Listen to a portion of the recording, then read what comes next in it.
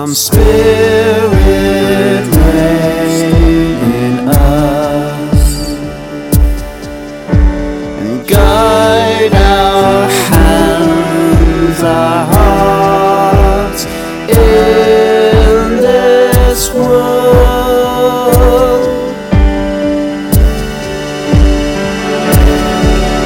Come Spirit, Father God, you welcomed us and adopted us into your family. Father God, you welcomed us and adopted us into your family. You welcomed us into your family. Father God, you welcomed us and adopted us into your family. Father God, you welcomed us and adopted us into your family.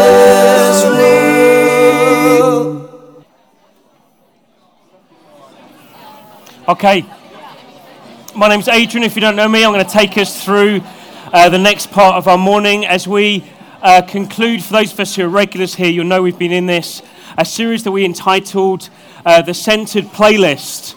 A playlist like no other that we've said that we want to seek to live with, because we understand that as we live with this playlist, it will not only do us good, but also we're understanding that we'll actually do all good who come into contact with us. And this playlist is like no other. It's not consisting of every track we ever heard in the whole of our life, but rather 3 tracks, 3 simple tracks with unbelievable depth and complexity, 3 tracks that we've been examining over the last kind of 7-8 weeks.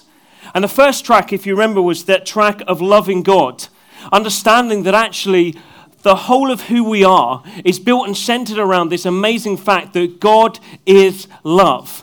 And out of his love for us, out of the overflow of his love, he causes our identity, our value, who we are to be defined by his love. And so we kind of looked at it, and each of them, each week has had a kind of little symbol so we can remember what we're talking about. And we said that actually loving God is all about the mirror. It's all about understanding when we look in the mirror, who we see is who God has defined us to be. And that we live fundamentally different, not as those that therefore just live gazing in the mirror forever, thinking, man, look how wonderful I am, but rather those that then carry the mirror wherever we go, understanding that we're those that are defined by the mirror, but also want to seek others to see how good the mirror is and how good this God who is love is. So that's the first track. The second track was that track of loving the world, which we said was all about the canvas. That God in his love for the whole of the world doesn't just settle in changing our lives individually, but rather that his heart and burden is actually to transform the whole of the world, the whole of the universe. And he's going to do that through Jesus' life, death, and resurrection. And if you think, man, how on earth is that going to happen? Go back online, www.theoasischurch.com, and listen to this one, as it will show and reveal everything of how God's going to do that. But actually, he catches us up in this amazing canvas that he's painting, that is about the renewal and restoration of everything, that allows us to then be part of this canvas. Not as those who just look and say, man, isn't it amazing? But rather those that can pick up our paintbrushes and actually start to add the colors in the world that reveal just the wonder of who God is and how he desires to change the whole of the world. So we seek to love the world. And then lastly, last week we started off looking at, and we're going to continue this morning, is the last track, loving home. And home's the word that we use to describe who we are gathered together as church. We just recognize that sometimes that word church, we're not scared of it, we like using it. But sometimes it can come with so many different connotations that actually, when we want to reveal what we mean by church, we use the word home, because suddenly that means something that is about somewhere that's familiar, somewhere that we belong to. And so we came on last week to say, actually, our home's like no other. Because who we are together isn't an organization or a business or something. It's actually that we are a body. And if you remember, last week we looked at the wonder of our home. The wonder of home around 4 B's, hence why there's a big giant B there. Not a buzzing one, but just a capital letter one. And in it we looked at 4 B's that allows us to see the wonder of who we are together. That we are at home in a body. A body that isn't any old body, it's the body of Jesus. As we saw it, that actually now on earth we are Jesus. An unbelievable privilege. That in that, as we are now part of his body on earth, here now, locally in Oasis, that actually we then get to understand that we're belonging to him. But we also belong to one another. That being part of his body reveals that sense of depth of relationship and connection we have both with him, Jesus, but also one another. We then say that actually also reveals that bee of home that is beauty. A beauty that's revealed in the fact that we aren't all the same. Actually, we just to look around the room and see, man, we're diverse, we're different. And that's part of the beauty of who God is, that he catches a load of people up together and connects them and says, actually, my beauty is revealed through you, being my body on earth, through your diversity. We also saw that beauty is revealed through our scars, through the fact that we don't hide our past, but rather reveal that actually Jesus has healed us and is in the process of restoring us. And so different ones of us wear scars, not in kind of hidden shame, but rather of saying, actually, this is what God has done.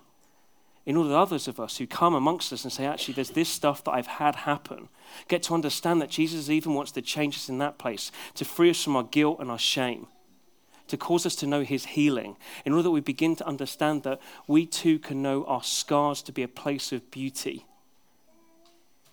And then lastly, we saw that B is about being based. That actually when we gather together, we're not any old bunch of people. We're a place where God promises he wants to dwell. He wants to come and dwell uniquely. He wants us to be a bunch of people who reveal who Jesus is to the rest of the earth. He wants us to live, understand that whenever we gather together, we're calling others to come in and say, hey, you want to know who Jesus is, who lived, died, and rose again? Well, come along here. Because when we gather together, that's what you're going to see. As we saw the wonder last week of who we are as home together through 4Bs. And this morning I want to kind of end the series in two ways. One, I want to kind of continue to look at who we are as home together, still around the letter B. But I also want to then, at the end, kind of say, well, where do we go next then? Because the point isn't that we kind of end up thinking, oh yeah, there was those three kind of weird images and 3 tracks, and oh yeah, it was a kind of a fun kind of center playlist, kind of slightly hip and in for the kind of 2014 arena. And then we get on with the rest of our life. But rather, we want to land it in a way that causes us to be changed forever as a bunch of people and as together as a church. So that's where we go. But to start off with, let's get back to home, this track. I say, what does it look like then to love home? And I want to just look briefly at 2 other Bs. 2 Bs that, to be honest, start with the same word, but have 2 different words following them, as we're going to see. And the first one's this.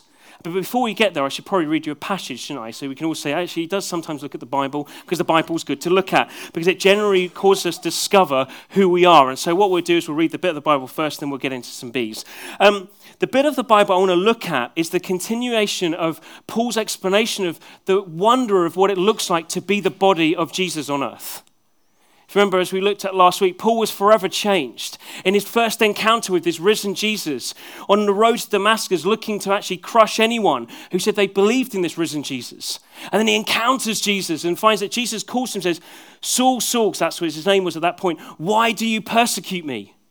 And at that point, Saul's life was forever changed. One is because he suddenly realized the wonder of who the risen Jesus is. But 2, he realized the wonder of who the bunch of people on earth were who had centered their lives around Jesus, who the church was. It wasn't any old bunch of people. It was the body of Jesus. That what got done to the church is what got done to Jesus. And therefore, for Paul, he always lived with this deep sense of understanding of the wonder of what the body is. And looking at the human body and saying, oh, that allows us to understand what the church is. And so 1 Corinthians 12, verses 12 to 27, we're going to look at, and this kind of builds continuously on this theme of the body. And this is what Paul writes. Just as a body, though one has many parts, but all its many parts form one body, so it is with Christ. For we were all baptized by one Spirit, so as to form one body, whether Jews or Gentiles, slave or free, and we were all given the one Spirit to drink. And so the body is not made up of one part, but of many.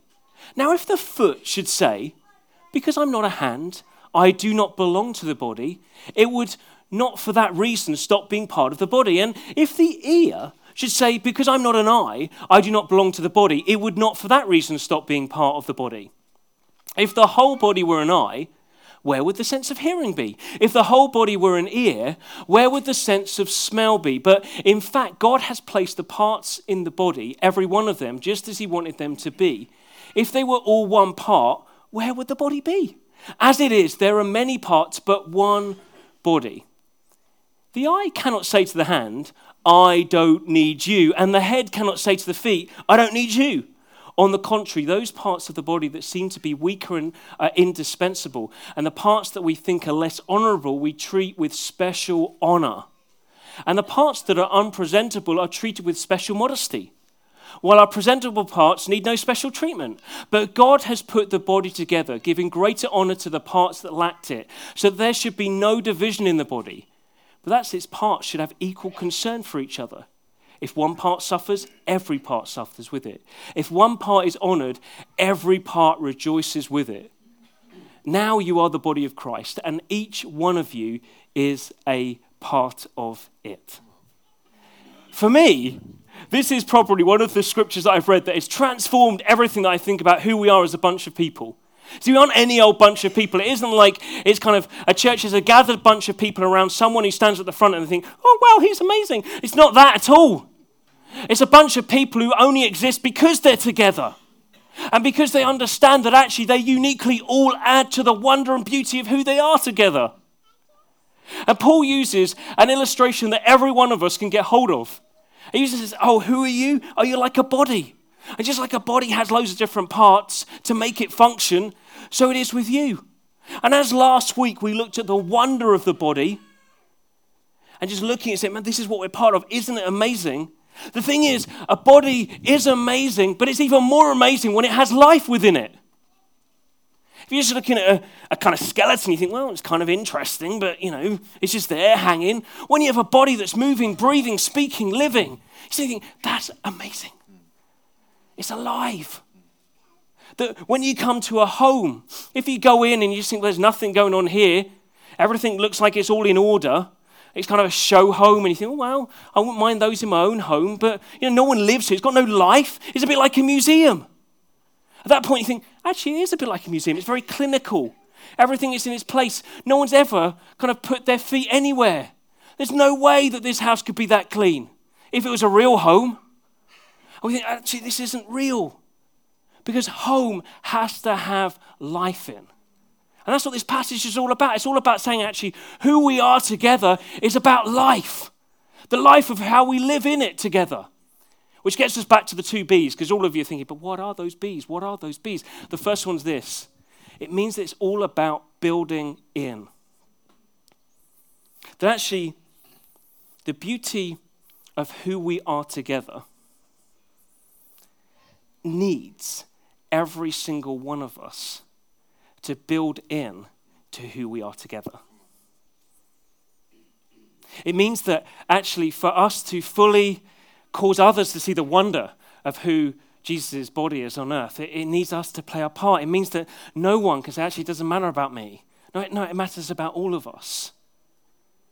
See, in building in, 1 Corinthians 12:12 says this, just as the body, though one, has many parts, but all its many parts form one body, so it is with Christ. It means that we need to understand, firstly, that actually the fact we're all sat here is important. It means it's because we're all here, it causes us to actually, this is a conscious decision we've made to say, I want to be built into this. Now, some of us are maybe sat there thinking, but actually, I don't even know what I'm built into yet. But the fact we're sat here is saying, actually, we're on this journey of wondering, could we be part of something? For others of us, we think, man, I sit here not just because it's Sunday morning, but because I know I belong here. And therefore, I've got a part to play. And therefore, I want to be built in. But in that building in, we need to ensure that we don't do a couple of things. And Paul wants us to ensure that we don't do a couple of things. The first one's this, that we don't dismiss. Verse 15, now if the foot should say, because I'm not a hand, I do not belong to the body, it would not for that reason stop being part of the body. The deal is this, and I think this is the one that robs us. Let's not talk theoretically about other churches. Let's just talk about ourselves. That robs us more than anything else in who we can be together. It's the fact that you and I can dismiss who we are in this body. That we can think, man, who I am and what I have to offer, actually, it doesn't really matter. Compared to others, man, I'm just nothing. I'm like a little toe compared to other people who seem to be like the ears and the eyes. And we can find ourselves just dismissing who we are and kind of what we do. And I think, man, it doesn't really matter. Would anyone mind if I didn't bother turning up? Because actually, it does make no difference, or even difference. And Paul wants us to understand that we must never dismiss who we are. Because actually who we are adds value to who we are together. See, we need to continuously go back to track one, loving God, and come back to the mirror and understanding that actually who we are is defined by God and his love for us. And that actually out of that place we realize that, yeah, I do belong here. And the simple fact is, regardless of my current circumstances, regardless of my background, actually I have something to add into the wonder of who we are together because of who I am. And that then, in understanding who I am, defined by God, I realize that God has made me in this unique way that causes me to have these unique gifts, which we'll go on to see in a moment. And those gifts aren't to be dismissed, but rather add value to the wonder of who we are together. So Paul says, don't dismiss yourselves. Also, don't diminish others. Paul writes this, verse 21, the eye cannot say to the hand, I don't need you. I don't think this is as big an issue in Oasis, but I still think we need to be aware of it. Because within us, because we're human, can always be that sense of how do I compare to others? How do I stack up with others? And if we're not careful, we can, in the end, start to have this sense of judgment of others.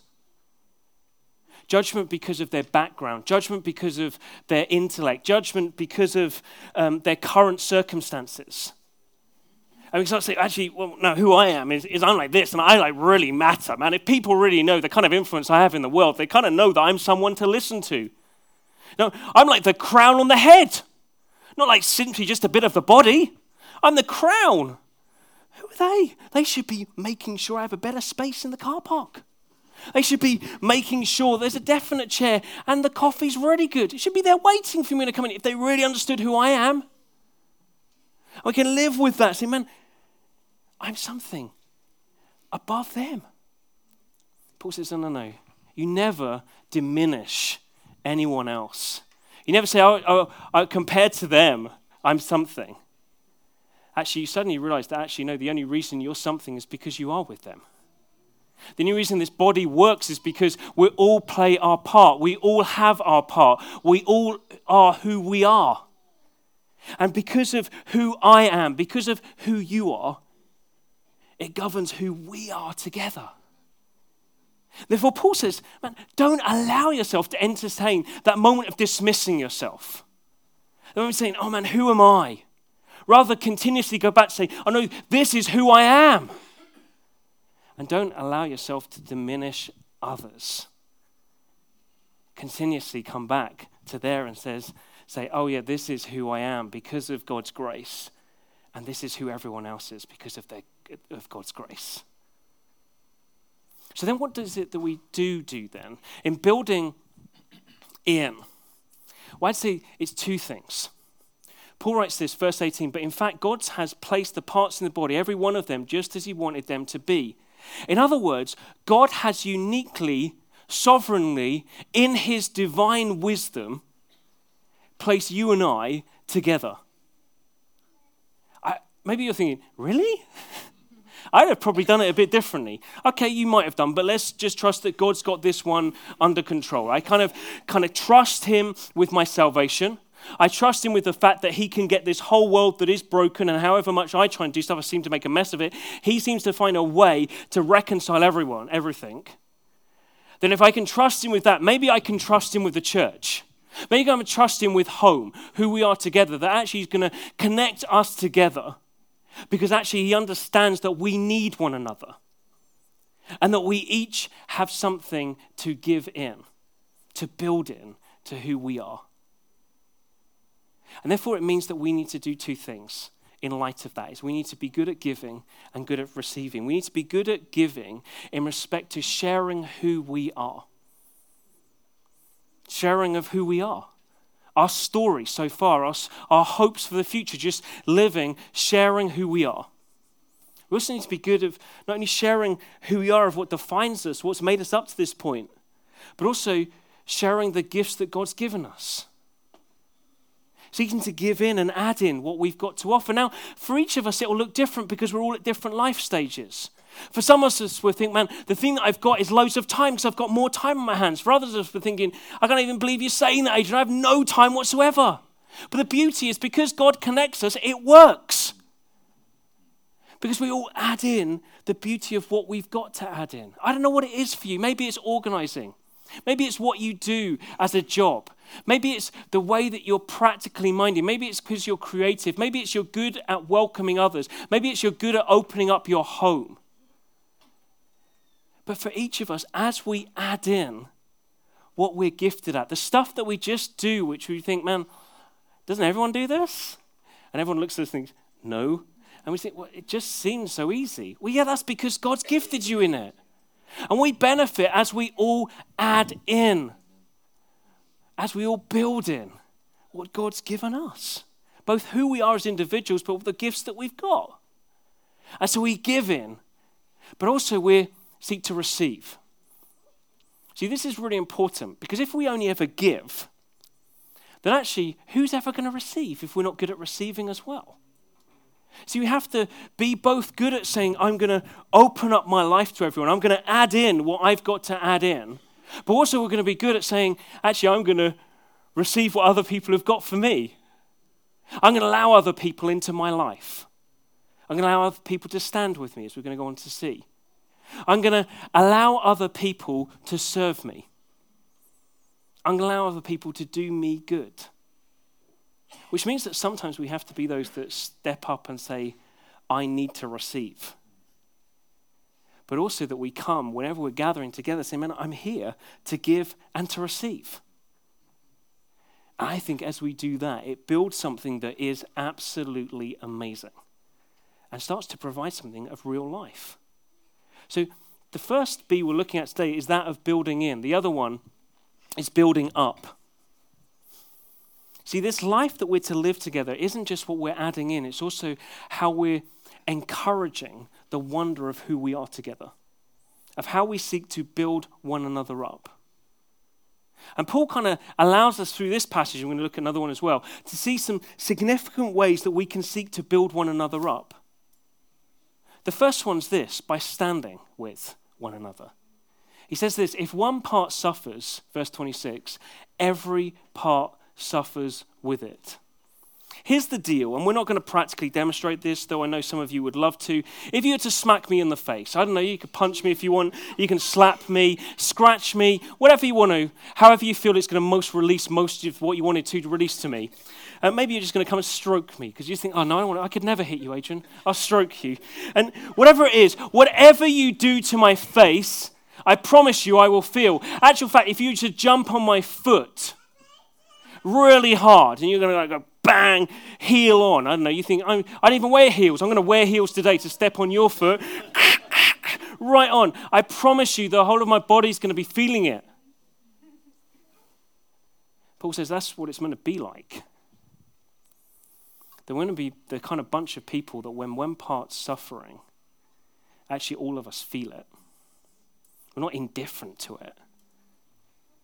See, here's the deal. Stuff happens. If you've been sold this lie that is, if you follow Jesus, your life will be like a boat trip on a lazy river, that was rubbish.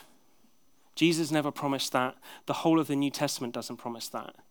What it promises is, regardless of how rough the river gets, Jesus is never going to bail on you. And you're never going to drown. That's what the promise is. And therefore, because stuff happens, we need to understand that we need to be there for one another. It isn't that we're indifferent to one another. It isn't that we live therefore as this body of thinking, well, we're kind of connected, we kind of belong together, but when stuff happens, we kind of put the rug over it and forget it, or we don't mention it.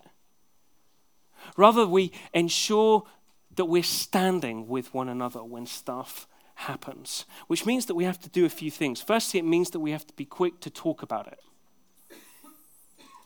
It means that we have to lose that mask. Do you know that mask that I'm talking about? You know the one that happens in the car park? Where you meet someone and you say, how are you? I'm all right. If I say it, nice enough, Grim, they'll believe me, all right. And when in actual fact, we just think, man, I nearly ran someone over on the way here because I was so preoccupied with all the rubbish that's going on in my life at the moment. If you genuinely knew that it took everything in my body to get me out of bed this morning just to be here, because actually I just feel like life is going down the pan, I can't possibly say that in the car park. And it's way easier to say it in the car park than it is in the lobby, isn't it? We have to live that sense of reality. It isn't that we make it up. It isn't like, oh yeah, I better make up some stuff because actually life's pretty good today. I don't want everyone to feel a bit kind of like my life's really good. I know, I'll make it up. Oh no, life's really bad today. No, we just live real. We just don't live with masks on. We don't live with that sense of, how are you? I'm all right. How are you? I'm all right. All right. High five. No, it's that we live with that deep sense of understanding. Man, we stand with one another. We're like a body. When one part suffers, all parts suffer. So therefore, we need opportunity to stand with. So we are honest with one another. We live in reality. Now, the reality is with that we can't tell everyone. We can't arrive and think, right, let's form a line. And somehow we're going to walk across each other. And we're going to say, how are you? And we're going to spend 4 hours just doing that. How are you? Well, this is what's going on. And at the end of the day, we're going to have a small group of people that we can connect with who can know us intimately. However, in that, it allows us to know that we're still connected to something bigger that allows us to stand with one another. So we live sharing the reality of our lives. But we also live listening to the reality of others' lives. And we listen actively. We listen saying, what's it going to look like for me to stand with this individual now? And so we seek to be those who live standing with. But it isn't just that we live standing with. Can I also say just a quick note on this? I think it's really important because Paul actually highlights this. It's this that sometimes to stand with someone means that we protect rather than parade. Can I just explain what I mean by that? Because that would just seem like I've come up with a jazzy kind of phrase for me to remember something. Sometimes there's stuff going on in people's lives, and it just means that they're fragile and they need to be handled with care. It might mean that they're just feeling really ashamed of stuff. It might be that they're just feeling guilty of things. It may be that just life means they don't want everyone to know. And in that moment, we have to remember the body. And the body's this, that there is sometimes things that are going on. There's some parts of my body that I promise you're glad I don't expose. Because it would quickly get us a reputation. And in it, now all of you are suddenly thinking, oh, I wish you'd never said that. But I've done it for a point. The point's this, that actually in valuing some people at some points, it means that we protect them rather than expose them. Which actually the most loving thing we can do as a community is not talk widely about this. Is actually to ensure those that need to know, and they feel protected through this. And so that means sometimes as a community we have to live with the tension that we won't always know everything. But we have to trust that people will. We have to also know that we don't use that thing of all right, someone's messed up, therefore everyone better know about it. No, we're not going to live that way, are we? We're going to say, actually, at those moments where we know someone's done something that wasn't for their best or others' best, the moment we kind of close and say, let's not expose this, let's protect. So we stand with. The next thing Paul says in terms of building up is that we celebrate. Verse 26, if one part is honored, every part rejoices in it. See, this is the reality. Because we're one body, we suddenly realize that actually it's not a competition. It isn't kind of a diminishing of others. It isn't saying, man, how do I compare to them? How do I compare to them? It isn't a dismissing of others. It isn't a kind of, I'm nothing compared to them. It's actually a sense of, no, we're all together in this. Therefore, when something is worth rejoicing in, something that is worth celebrating in one person's life, We suddenly realize, actually, because we're all connected and belong together, we all get to celebrate in it. Because what is to be celebrated for them, I too get to share in that celebration. And so I have to be good at committing to telling stories to one another. See, because we're all this bunch of people, and this is true for Oasis, because we're the kind of bunch of people that don't really like to blow our own trumpets, we don't like to make a big thing of anything, we tend to not really like to tell stories. Because you don't want anyone to think, man, what do they think of me if I do this? What they think is, this is to be celebrated. We need to get better at sharing stories with one another. And the stories generally are beautiful, small stories, as Gus talked about a couple of weeks ago. That generally the way it is with Jesus is that it will generally start small and grow big. And therefore often what we get to share is just this beautiful, small story of something that's gone on in our life. And we get to share and say, and then the wonder is that God's used this. Or the wonder is this is what I've learned from God.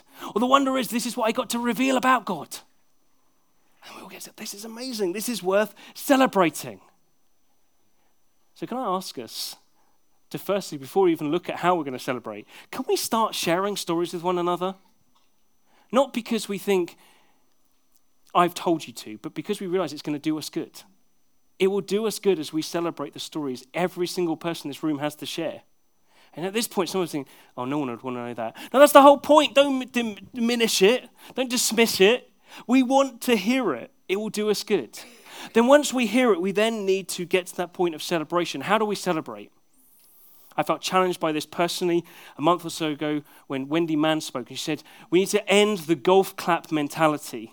You know, the guys who stand, with a hole, just done a hole, and all these guys stand there going, I could have done that. And no one could have done that. That was an amazing shot. It needs that moment of just coming, this is worth celebrating. Therefore, we do what we're going to do in ourselves. It doesn't mean we suddenly become something we're not. Because I think there becomes this danger at that point. We think, so I've got to kind of cringely stand up and pretend I'm kind of in the Apple store, welcoming people into an opening. I don't know if you've ever experienced that terror of walking into an Apple store and it just opens and everyone's high-fiving you and applauding you as you walk in. You think, you don't even know who I am. Why are you doing this? This is unnatural.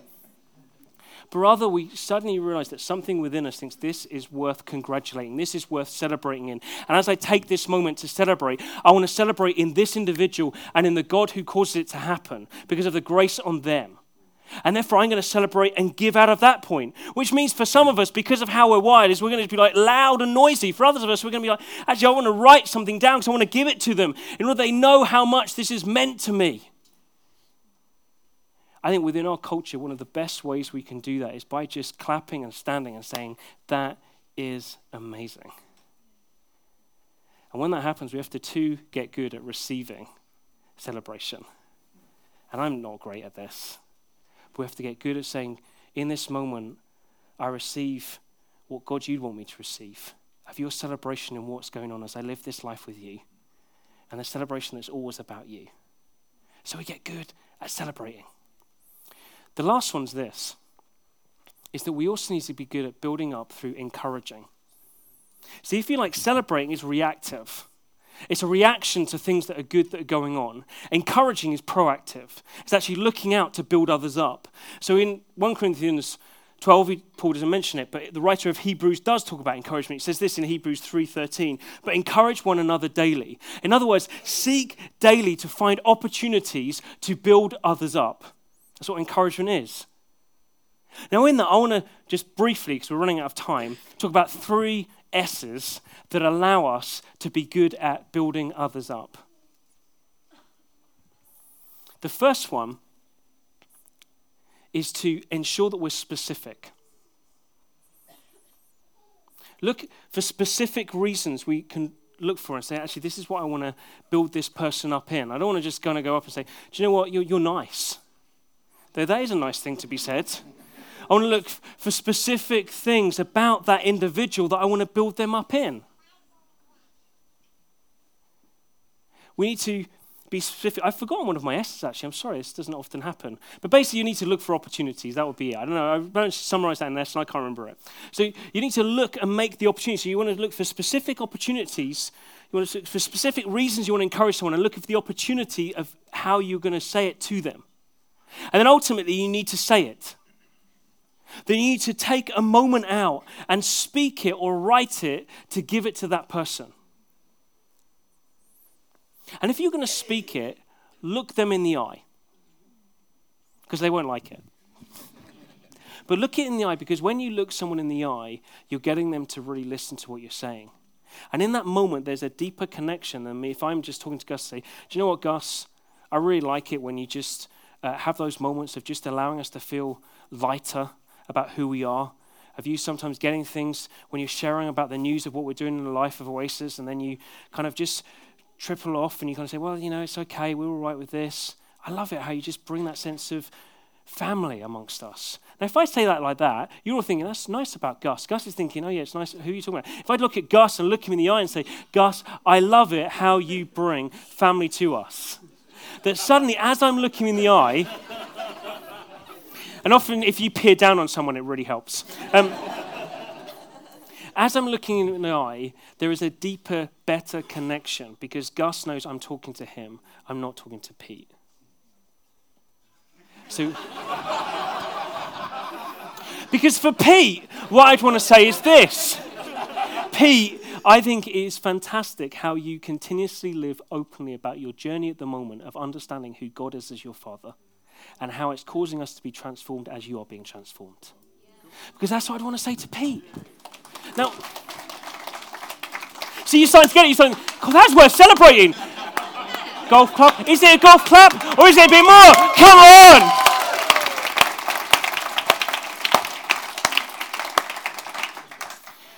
Time doesn't allow me to go around everyone in the room. It'd be fun though, wouldn't it? Some of you think, I don't know.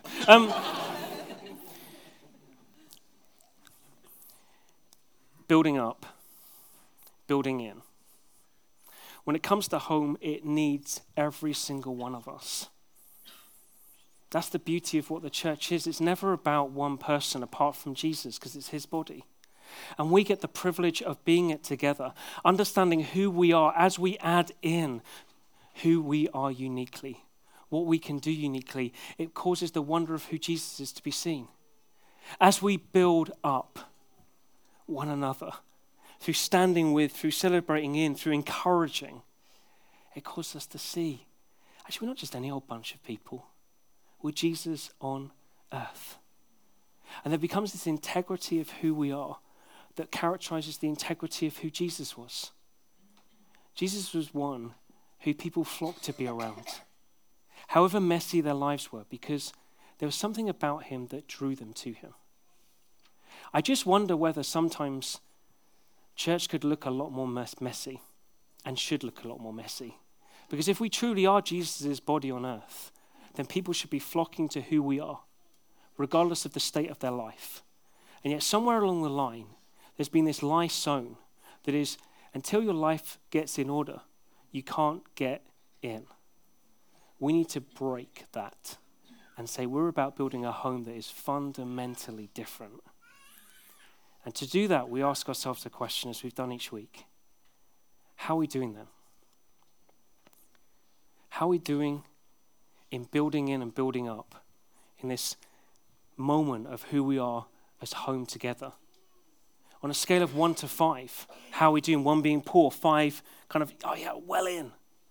What does it look like at the moment for us? That's our pause moment. Our center moment. What's the action, therefore, that we need to take to start building in more, to start building up more? And then continue is, what's the accountability we're going to be asking for? Who are the people we need around us to help us do what we want to do? Not as a way of saying, come on, work harder. But rather, come on, we're with this. We're on the journey together, aren't we? Which gets us to the point of then, what next? In a moment, we're going to get a moment to worship and just celebrate communion. But before we get there, I just want to highlight a little A5 card, a little business card. The point of this series hasn't been to get us to Christmas and think, oh yeah, that's a great way to end this kind of whole year of seeking to know what it was, to pause, to centralize around God and then continue. Actually, the point of this series was actually to become a tool that we were to live with from this point on, where we continuously live asking ourselves, it might be a daily rhythm, a weekly rhythm, a monthly rhythm, where we're asking ourselves, how are we doing on loving God, loving the world, loving home? And just being honest, knowing it's not a competition, but just honest and saying, how am I doing on this 1 to 5? What action do I need to take? What accountability do I need? I want to encourage you and say, what is the next for you? How are you going to work this out? Is it going to be in your small group you're part of? Is it going to be with a group of people you're actively involved in with Oasis? I don't know, maybe you play Monday Night Football. Maybe you're in a street outreach team. Maybe you're in a worship band. Maybe you serve tea and coffees. And what you want to say is actually with that group of people that you're connected with, you say, actually, I want to kind of meet together once every so often and ask ourselves, how are we doing on this? Maybe it's not that. Maybe it's just you think, actually, there's this bunch of friends that rather than just connect every so often with and just see how life is, we're going to purposely connect and say, how are we doing on this? My deepest plea for all of us is let's not end 2014 thinking, pause, center, continue. Let's end 2014 thinking, man, 2015, this is what my life's going to look like. Because I know by the end of 2015, if I've lived a year saying, what does it look like to love God, love the world, love home? Fundamentally, I am going to look different. Fundamentally, we are going to look different. Fundamentally, those we come into contact with will look different.